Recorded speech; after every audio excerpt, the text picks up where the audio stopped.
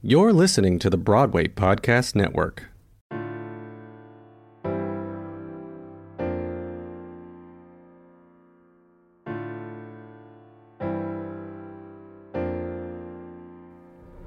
Hi everyone, I am Martina Cunha and you're listening to Backstage Talk.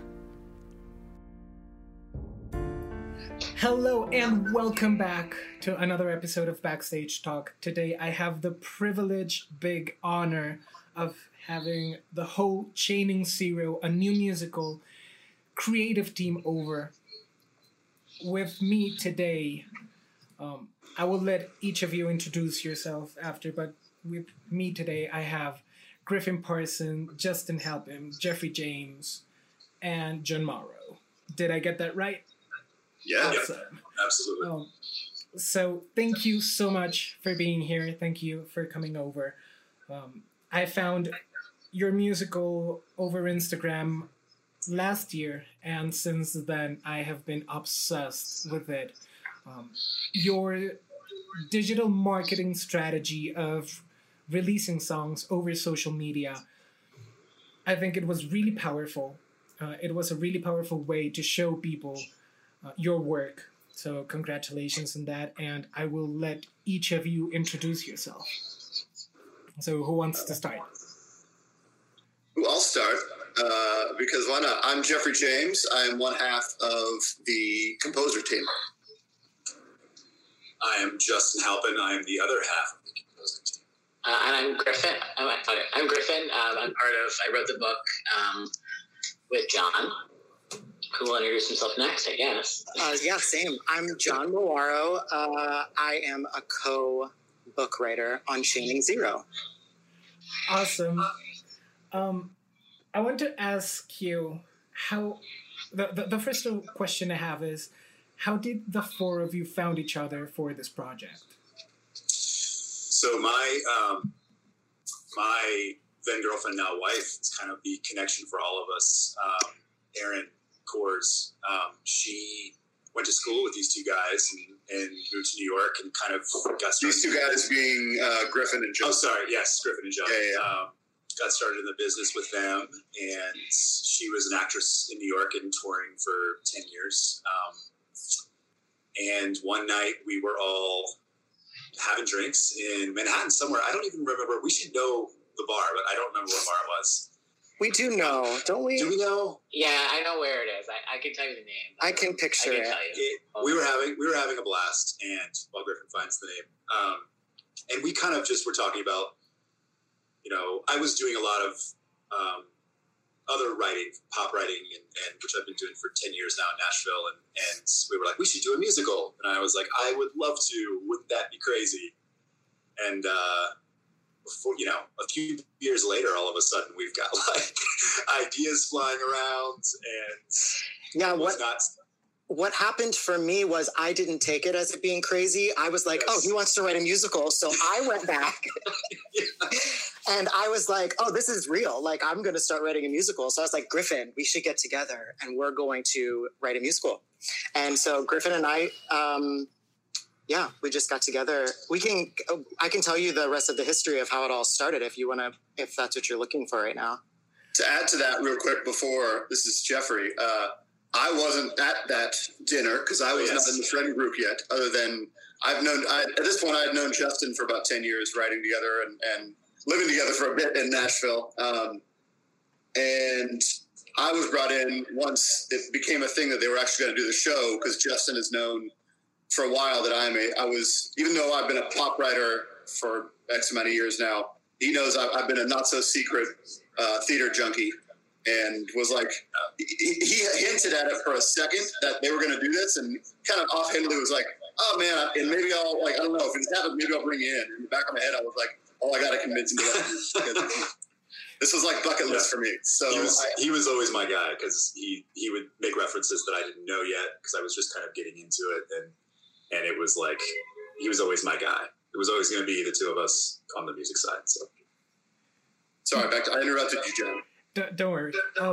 Because I know that one way or another, the four of you have been involved in theater or in songwriting one way or another. I know that John has been Broadway and off-Broadway and West End, and the rest of you have either been writing for musicals or for pop stars. So I think that it's amazing how life takes a round corner and projects like this come to life. Now, how did this start it? Like, you got together one night and you said, let's do a musical, and then what came next? Yeah, so I went home and I was like, so we're writing a musical. I called Griffin and I was like, we have to get together. We have to start writing this musical. So we started having weekly meetings in a coffee shop. And our original idea was just to come up with characters that we thought would be interesting lead characters in a musical. So we made a list of like 40 some characters. And so then from there, we decided we just wanted to narrow it down to the characters we loved the most. So we narrowed it down to a group of 8 people. And we were like, oh, we just can't pick which character we love the most. What if we created a story that had all of those characters interacting with each other? And how interesting could it be to have all these different people from different walks of life going through an experience with each other? We also knew that we wanted to have the ending of the show be very ambiguous. And we also knew that we wanted the musical to be a one act, 90 minutes. We also knew nothing about music, and neither of us had ever written. So it was really just a passion project at first, and we were just kind of having fun. And then one day we sort of looked at each other and we were like, this is actually a really cool idea that hasn't been told before, and there might be potential here.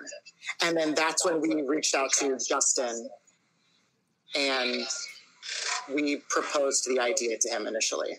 Yeah, I guess I'll throw in, like, when John and I were meeting, like, I had been in the theater business. I kind of got out. I'm now in marketing and have a great career there, but missed theater and missed, being creative. So John really, like, made me excited about this project after us drinking. Like, I didn't think it was serious, and John was like, no, it's real.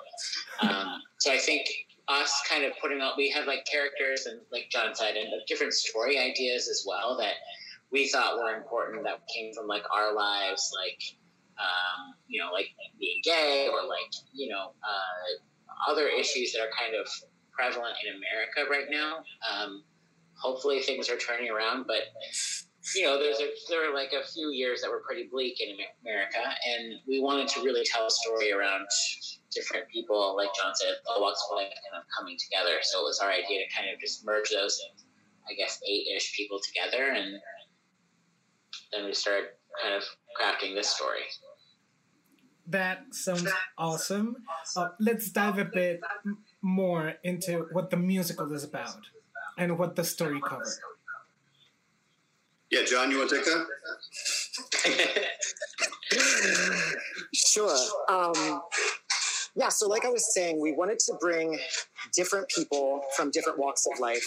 And for the specific musical, we wanted to have them be sort of forced into each other's lives, and then have to use each other and rely on each other to sort of survive the circumstances that they were in. In this instance, we have them trapped on a subway. Not trapped, but stopped on a subway. So they're on the same train car the entire show. And through the situations that happen and the different relationships that happen and the different mental states of people that are there, through their anxiety, their stress, their discomfort, their impatience, they end up relating to each other in a way that they weren't really expecting to happen. So the musical is based on human connection, not judging a book by its cover, and how we can tell stories that have yet to had a life on the Broadway stage. I'm intrigued by that. Like, I need to see that. I mean, I need to see that on stage, because So do we. Because creating multiple stories into one single like story frame is something that it just blows up my mind. So the idea of having different characters that we may not only know who is the main or who's the secondary character, but they each have an important role in the story is just mind blowing for me.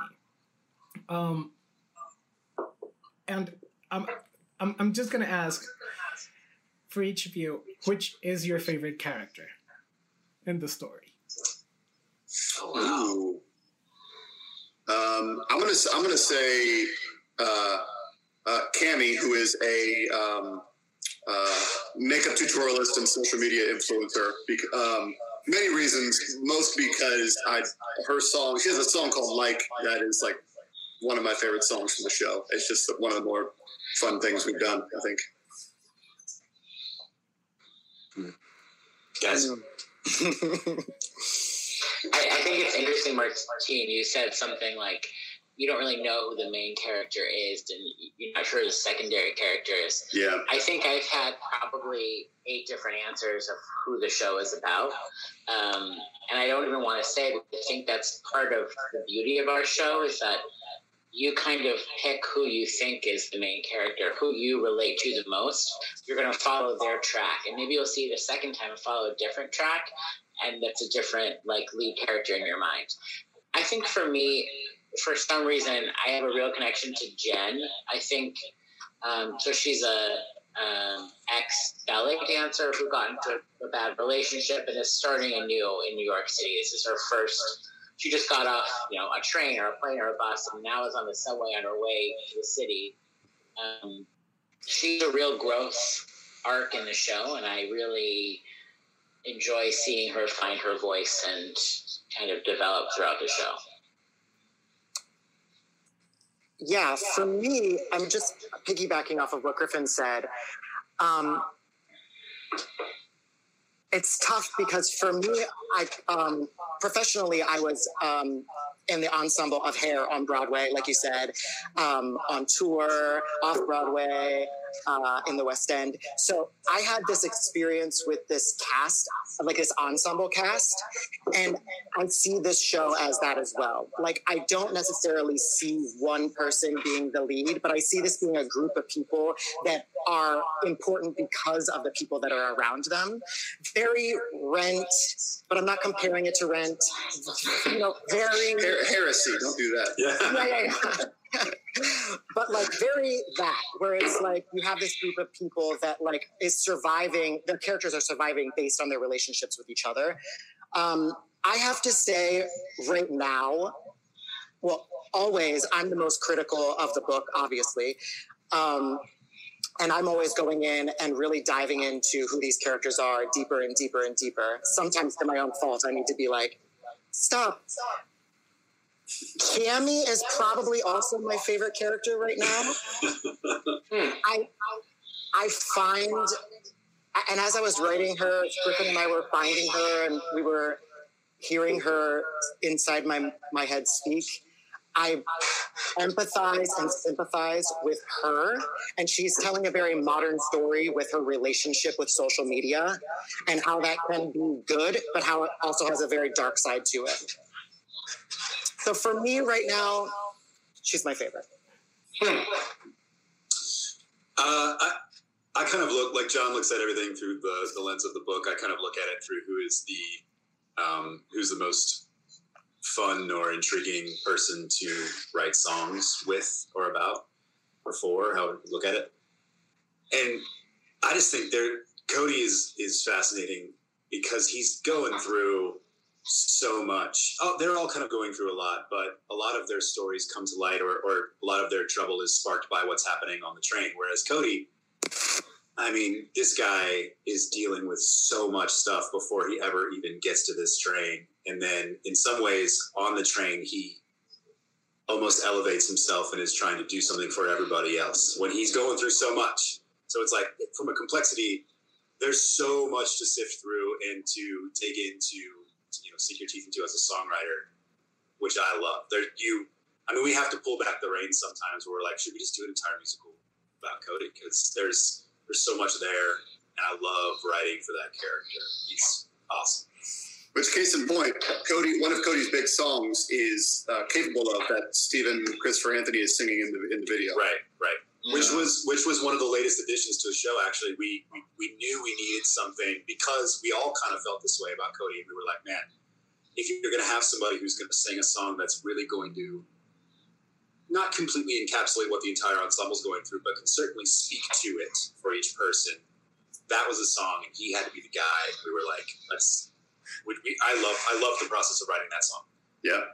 It's funny because I'd say Cammy and Cody are probably the two characters that John and I have kind of started with, I think. Cody was, a big inspiration. Like Justin just said, there's a whole show I can imagine around Cody and Cody's story. And, like, we had thought that. So I think that's interesting. And that's who kind of people are relating to the most. I like that a lot.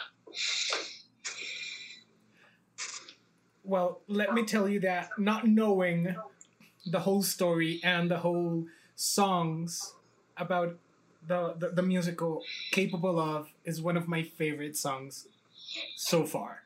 Like, what all of you were saying about relating to someone else's experience, I felt that through the lyrics and the music of that song.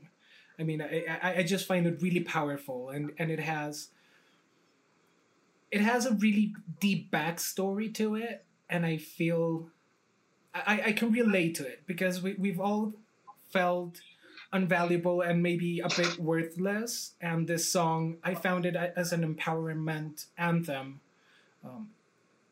So yeah, I really love it. That song, and That's They awesome. Will Remember, Thank you. is just like mind-blowing to me. Thank you very much.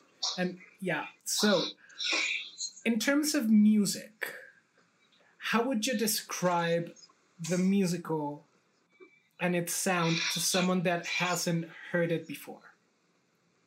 I mean, I'll let Justin answer too. I do feel we went in knowing that we wanted to make it, to not stray from what we do, which is pop music. So it's very much a pop musical. I would like to think our influences are very much set in more classic Broadway.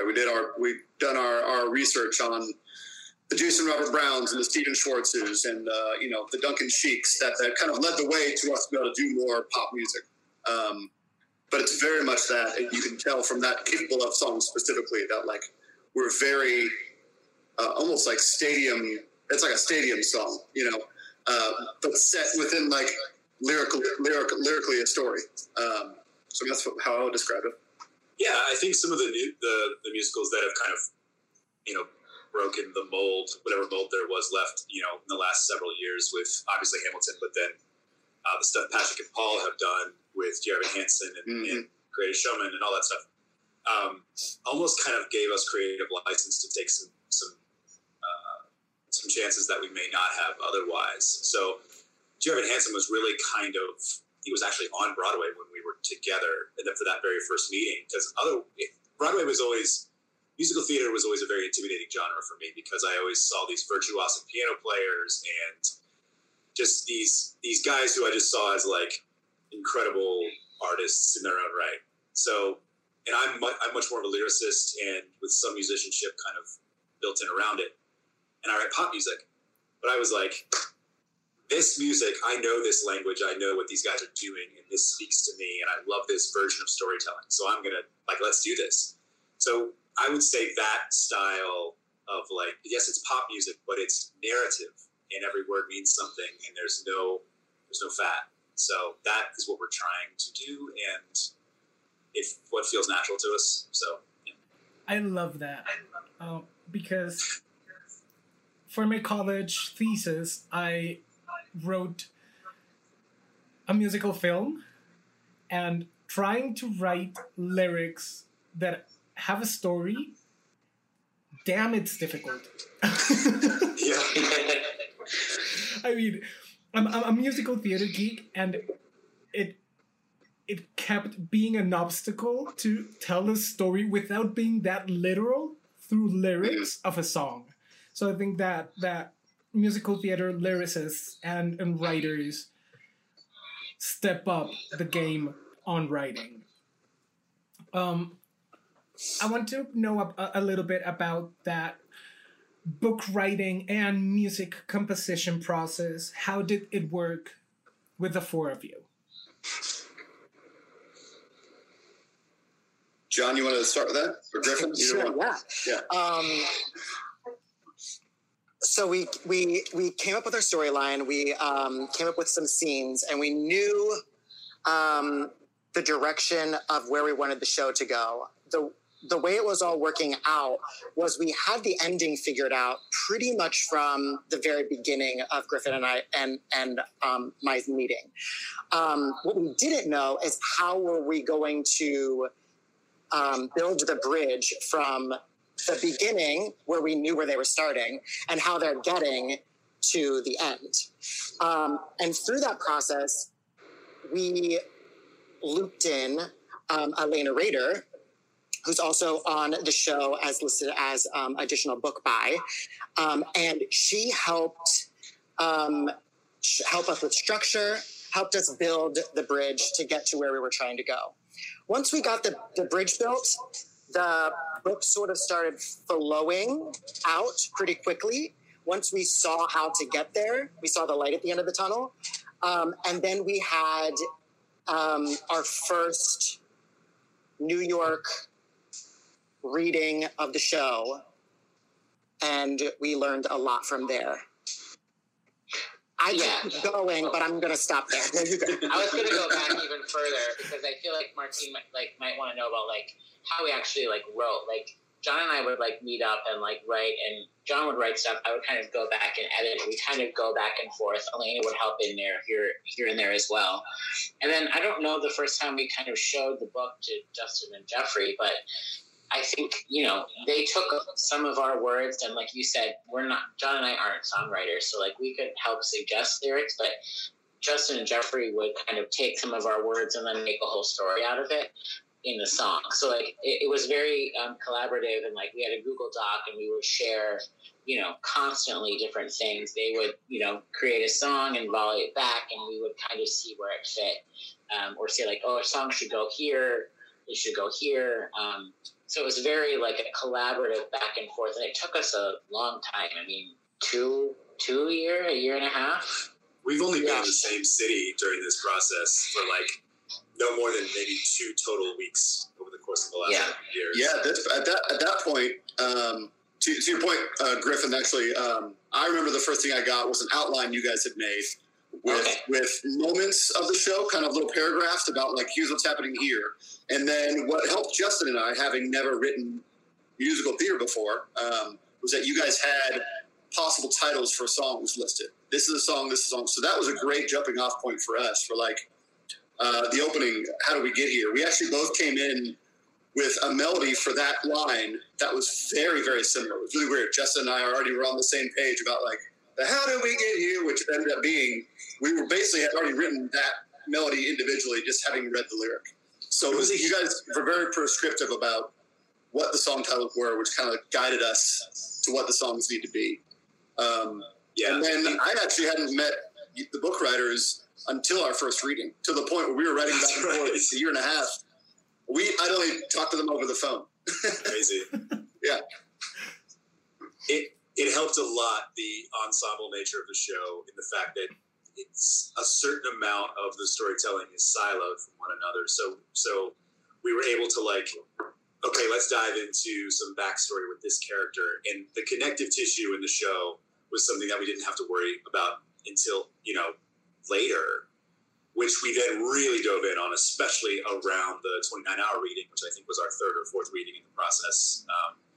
And that's really when we kind of started diving in and being okay, where are these recurring themes that need to come back, where, different callbacks and things like that. But we were able to just okay, this is a person who I am learning, and they're going through something. Let's write a song about what this person is going through in this moment. Yeah, a bunch of individual character songs. Right, which was hugely helpful for us to kind of get our feet wet, and then we really kind of picked up steam from there. Yeah, I wanted to say really fast, when I said the first New York reading, I meant our first Nashville reading, which was when we all met for the first time. Mm-hmm. Right. That's where I was leading us to. No, that's where I was leading us to. Jumping so far ahead. I was like, right. I see why everybody looked at me like, well, let's go back a little bit. Yeah, our first, that's when we ended up getting into Nashville. And that was the first thing that we had. We just had a really light script. We could tell that it wasn't any more than an hour long, maybe 50 minutes long. We just wanted to hear it out loud, because when you're reading the book on a page, it's so different. Everybody can read something so different until you hear it out loud. And then there were so many moments. I think that entire time I sat in the corner, just like cringed in a ball. Cause I was just like, oh my God, this is not good. What the F am I thinking? So, but you need to have those moments to be able to take the next step forward. So, and lines that we felt like were going to bring the house down, like comedy, or like, oh, people are going to cry here. Completely opposite of what happened hearing it out loud. Like having an actor bring life to it, where we're like, oh my God, like we have to change this whole character. It was so eye-opening. But that was what was wonderful about it, right? Yeah, we needed it. Oh, that's what I mean. Like it was just great. Yeah. I think we had like a 5-hour meeting after that of like our individual notes about what needs to change, what was terrible, what was good. But the good was like on the small end. Yeah. And then we got really drunk. Yes. Very much. Yes. So, biggest lesson from that reading, because your comedy moments or your tragedy moments turned the other way around. So, which were the biggest lessons from that big national reading? I do remember, Griffin, you saying, and I think we all agreed, at that point we didn't know who Cody was. Cody felt That's like... what I was going to bring up. Oh, okay, yeah, sorry. No, you're right. I think, the relationship between Cody and... oh my God. Christine? Cody and Chris is, I've always thought Chris was more hashed out than Cody was, and like her story felt more real, and he always kind of felt accusatory. And when it came out in the reading, it was just like he kind of sounded like an asshole. Like there was no really redeeming quality about him, and like he definitely was like on his high horse the whole time. Yeah, and we're still. I think John and I during the pandemic we went kind of through each character, and I think we've gotten to a better place with him. But he's one that like. There was a point after that reading where it was like, they should be one character, combine them, cut one of them, and everybody was like, whoa. Like, I think that's a little crazy, don't go there. But, like, he's the one that I think we really wanted to change after that first read. That's an interesting thing, I think, for all of the characters, is that we think they're one person, and then when you start to hear the dialogue and the songs that they sing, they actually show themselves sometimes to be someone else. And you can either go and chop and try to make that character who you intended them to be, or you could follow them down that road and be like, okay, that's interesting. Let's kind of cater some of the dialogue. Let's follow this and see where it goes. And we did a little bit of both, I think, throughout the course of creating the show, which is cool. Yeah, I think my biggest takeaway from Nashville was stop trying to write characters and just write people. I think I was trying to add too many... like Cammie, I had saying like all the time, like she was almost like a Valley girl. And I remember being the girl who read that part. Her name is Brittany Price. She said, it feels so forced. Like it just feels like there's too many likes. She doesn't feel like a Valley girl. She doesn't feel real. But if you took all of those away, I feel like there's something there. So I think, just making them more real people. That was my biggest takeaway. Yeah, that actually reminds me, John, too. Something that also we really tried to focus on was kind of writing with Showtime kids. Like, we're all white men. Like, it's difficult for us to write a person of color because we don't come from that perspective. So something that we really asked the actors that day was like, how do you feel about this language? And we really took their feedback to heart and kind of really went back and tried to make those characters feel more authentic from our actors that brought them life. Yeah, did we also get feedback about, I like to joke, one, that I am the resident young person in this group, and I'm 34 now. But there were some younger people in the cast, and they speaking to the language, they really helped us. For like, hey, this isn't what we say anymore. So there's a couple learning curves like that. They're like, oh, okay, we are old people now. For sure.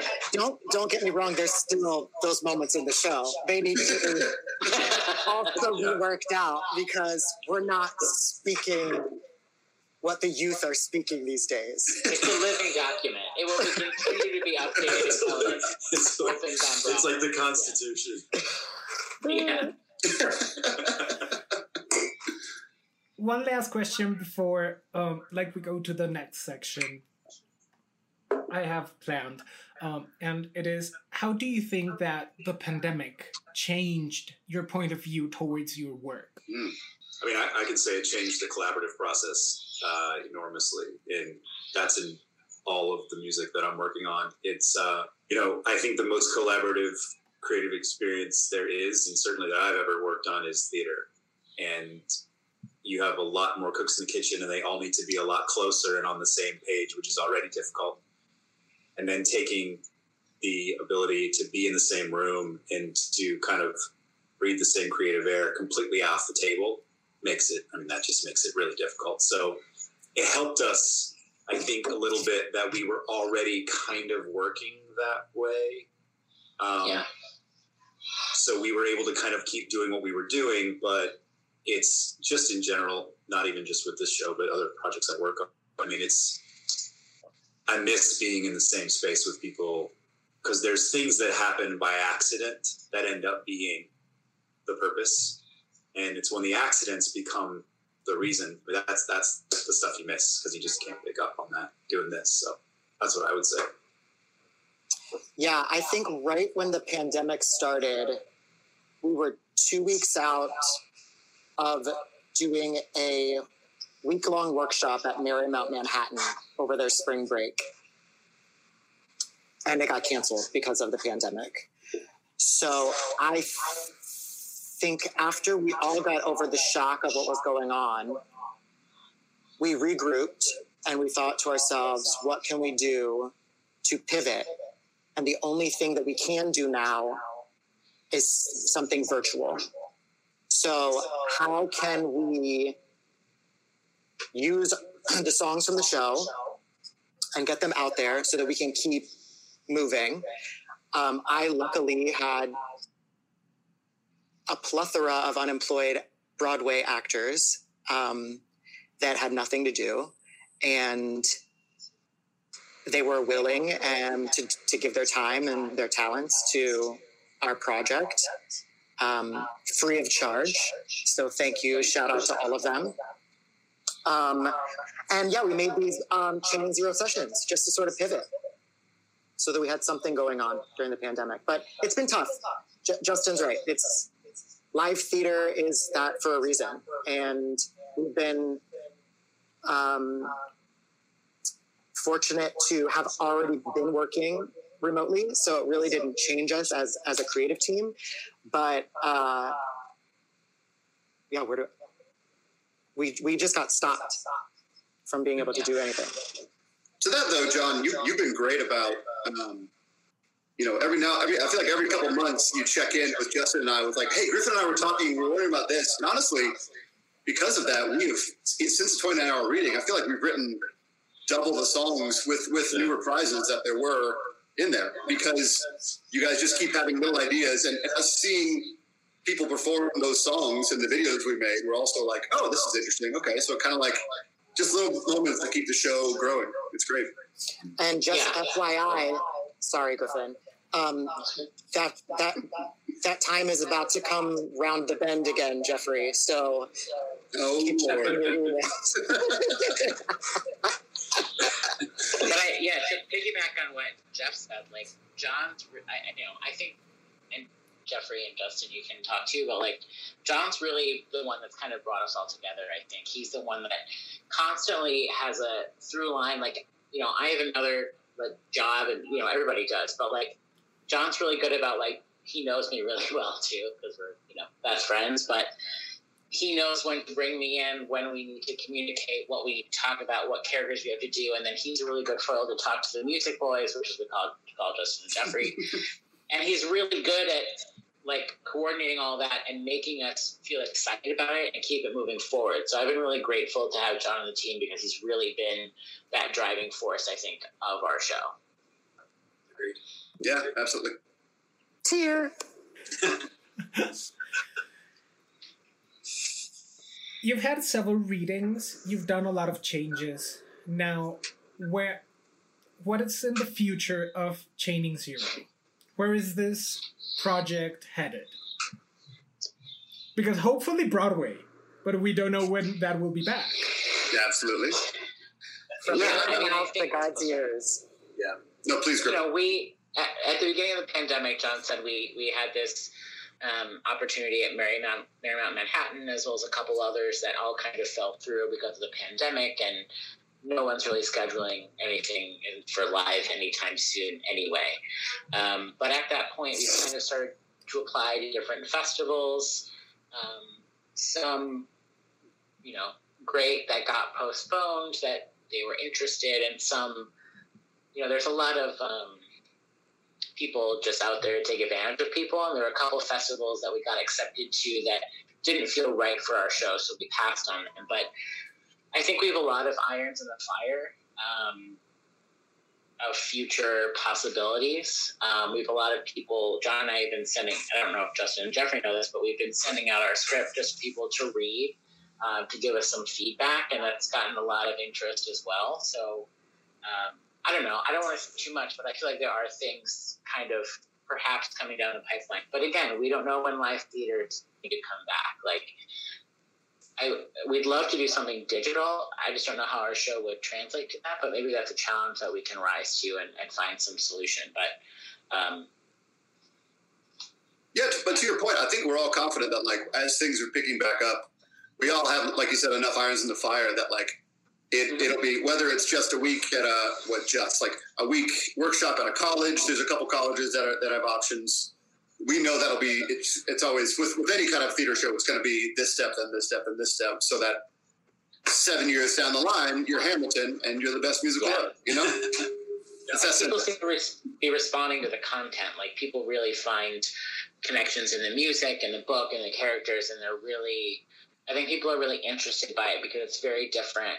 And that's what we wanted to do. We didn't want another jukebox musical, which are fine, but we wanted original content. And I think people are really thirsting for that right now. And as you said, for real people as characters. Yeah, absolutely. What were you going to say, John? I was going to say, I think that the future does seem to, just because of pandemic life, seems like there could be some sort of virtual something that's in our future. And I think that, like the boys all said, we need to do another workshop. We need to just figure out a few things on its feet. We need to just see if a few of the pieces are working, because where we are now, it still feels very developmental, but the show is pretty solid with where it needs to go. It just needs the opportunity to get actors on its feet. We, like we said, we did the Nashville reading, then we did a New York reading. So that was just people sitting at chairs with music stands, reading the lines, singing the songs. And then we did a 29-hour reading. But for those of you that don't know, a 29-hour reading is no choreography, no staging, no blocking. It's just sitting at chairs, sitting at music stands. So we did that as well, and that's helped us take the next step forward. So I think us being able to get it on its feet, allow it to have a world premiere somewhere, in a smaller venue, to try and generate some word of mouth. And from there, Broadway. And from there, Broadway. From there, ... Sure. Yes. Take over the world. And hopefully it will be like that. I know it will. Thank you. Thank you.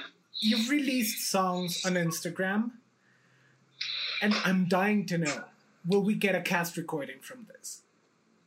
We hope so. We love that. Yeah.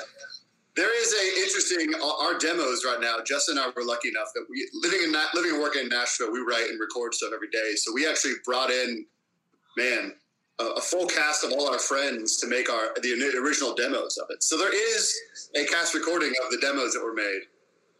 We'd love to have like solidified characters, like Broadway professionals do it. Yeah. I would love the process. I would love the opportunity to get in a studio as some, and just have a blast recording these songs and let these characters really kind of dig in. Instead of just being a session where they show up for a couple of hours and learn the lines and the parts, but like have people of that level, the Broadway level talent, which are people, my friends in Nashville are going to kill me, but they're the most talented people I've ever worked with in my life. 100%. And we just need some investment to pay for that. Yes. We need investors. Yes. That's what we need. Yes, we need some investors, but so does everybody else. Shows on Broadway are closing because they don't have the money. So Everybody's listening and wants to give us money. Martine, I full disclosure as well. We, like I said, we're still very developmental. You need money to be able to make these things grow. You need a lot of money to make them grow fast. And we don't even fully have all of the songs scored still to this day.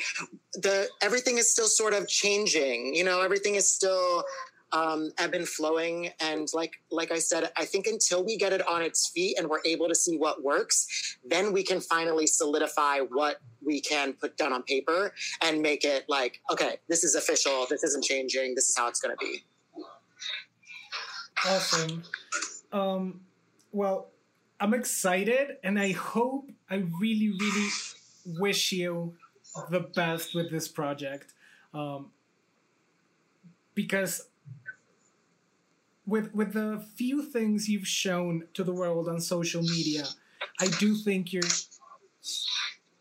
doing things that are impacting people one way or another, and they're touching people and relating with them. So I really wish that this project ends up with a production, like a full stage production, in the near future. Thank you. Yeah. Thank you. No, we're confident, and we appreciate people like you wanting to help get the word out. Absolutely. Thank you. And people can listen. Everybody can access the SoundCloud, right, Justin and Jeffrey? Like, if people wanted to listen to it. Oh, yeah. The videos are on YouTube as well. Yeah. But if you want to, just listen to the score in order, most of it's there on SoundCloud, so. Awesome. I'll be sure to link that on the episode's description. Where can people find more about each one of you? On all the social medias, yeah. So, obviously Training Zero has an Instagram and a YouTube and a Facebook page.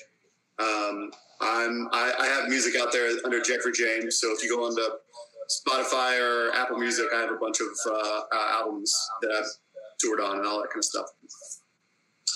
Yeah, same. I have obviously my social media connected to my name, Justin Halpin, but I'm also one half of a band called Unions. We do a lot of stuff in film and television and scoring, and we've always got projects going on. But just all the typical YouTube, Instagram places. Yeah, and I think the same for Griffin and I. If you want to reach out to us, feel free to go through Training Zero on any of our social media platforms. And one last surprise question for each one of you. 5 favorite top musical theater shows. No brainer. Oh, man. Go. Griffin, you're first.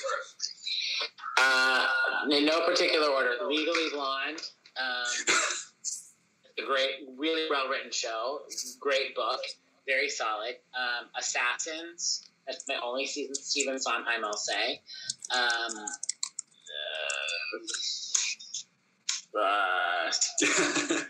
Anyone else? Hair. Anyone else? Just jump in.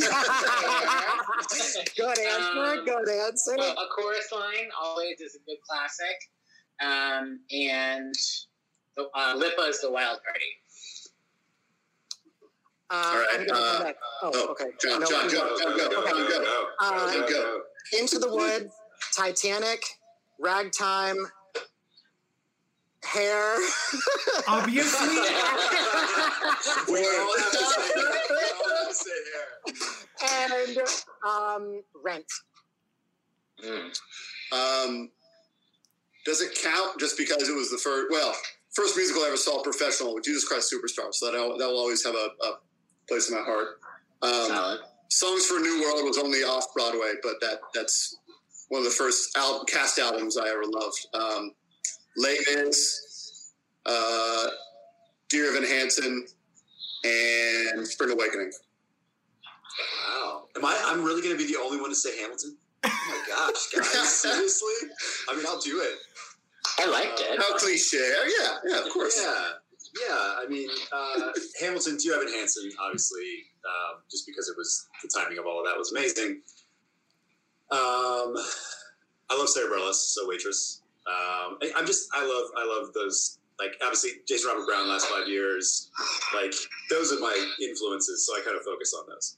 So that's three. Contemporary musical theater. Yeah, that's what you like. What's that? Contemporary musical theater. Absolutely. Yeah. Unapologetic. There's nothing wrong with that. That's great, yeah. Oh, the thing we write, yes. Exactly. That thing you did. Yeah. Well, it's been amazing having you. Thank you for coming over.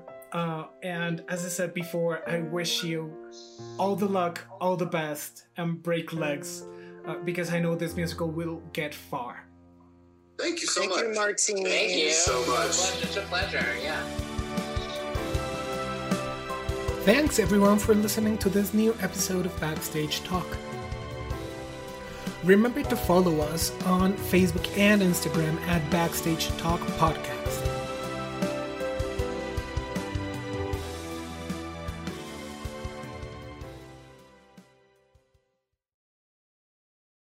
Hey, it's Leslie Odom Jr. here on the Broadway Podcast Network to tell you about the Rise Theater Directory, a program of Maestro Music. Rise is a national online resource designed to connect and empower backstage and administrative and creative theater professionals from underrepresented backgrounds. If you work or aspire to work in the theater community, this can help you find your next project. And if you hire theater professionals, search the Rise Theater Directory to find your next team. Create your profile now and get more information by visiting risetheater.org. That's theater with an RERISETHEATRE.org, because only together we rise.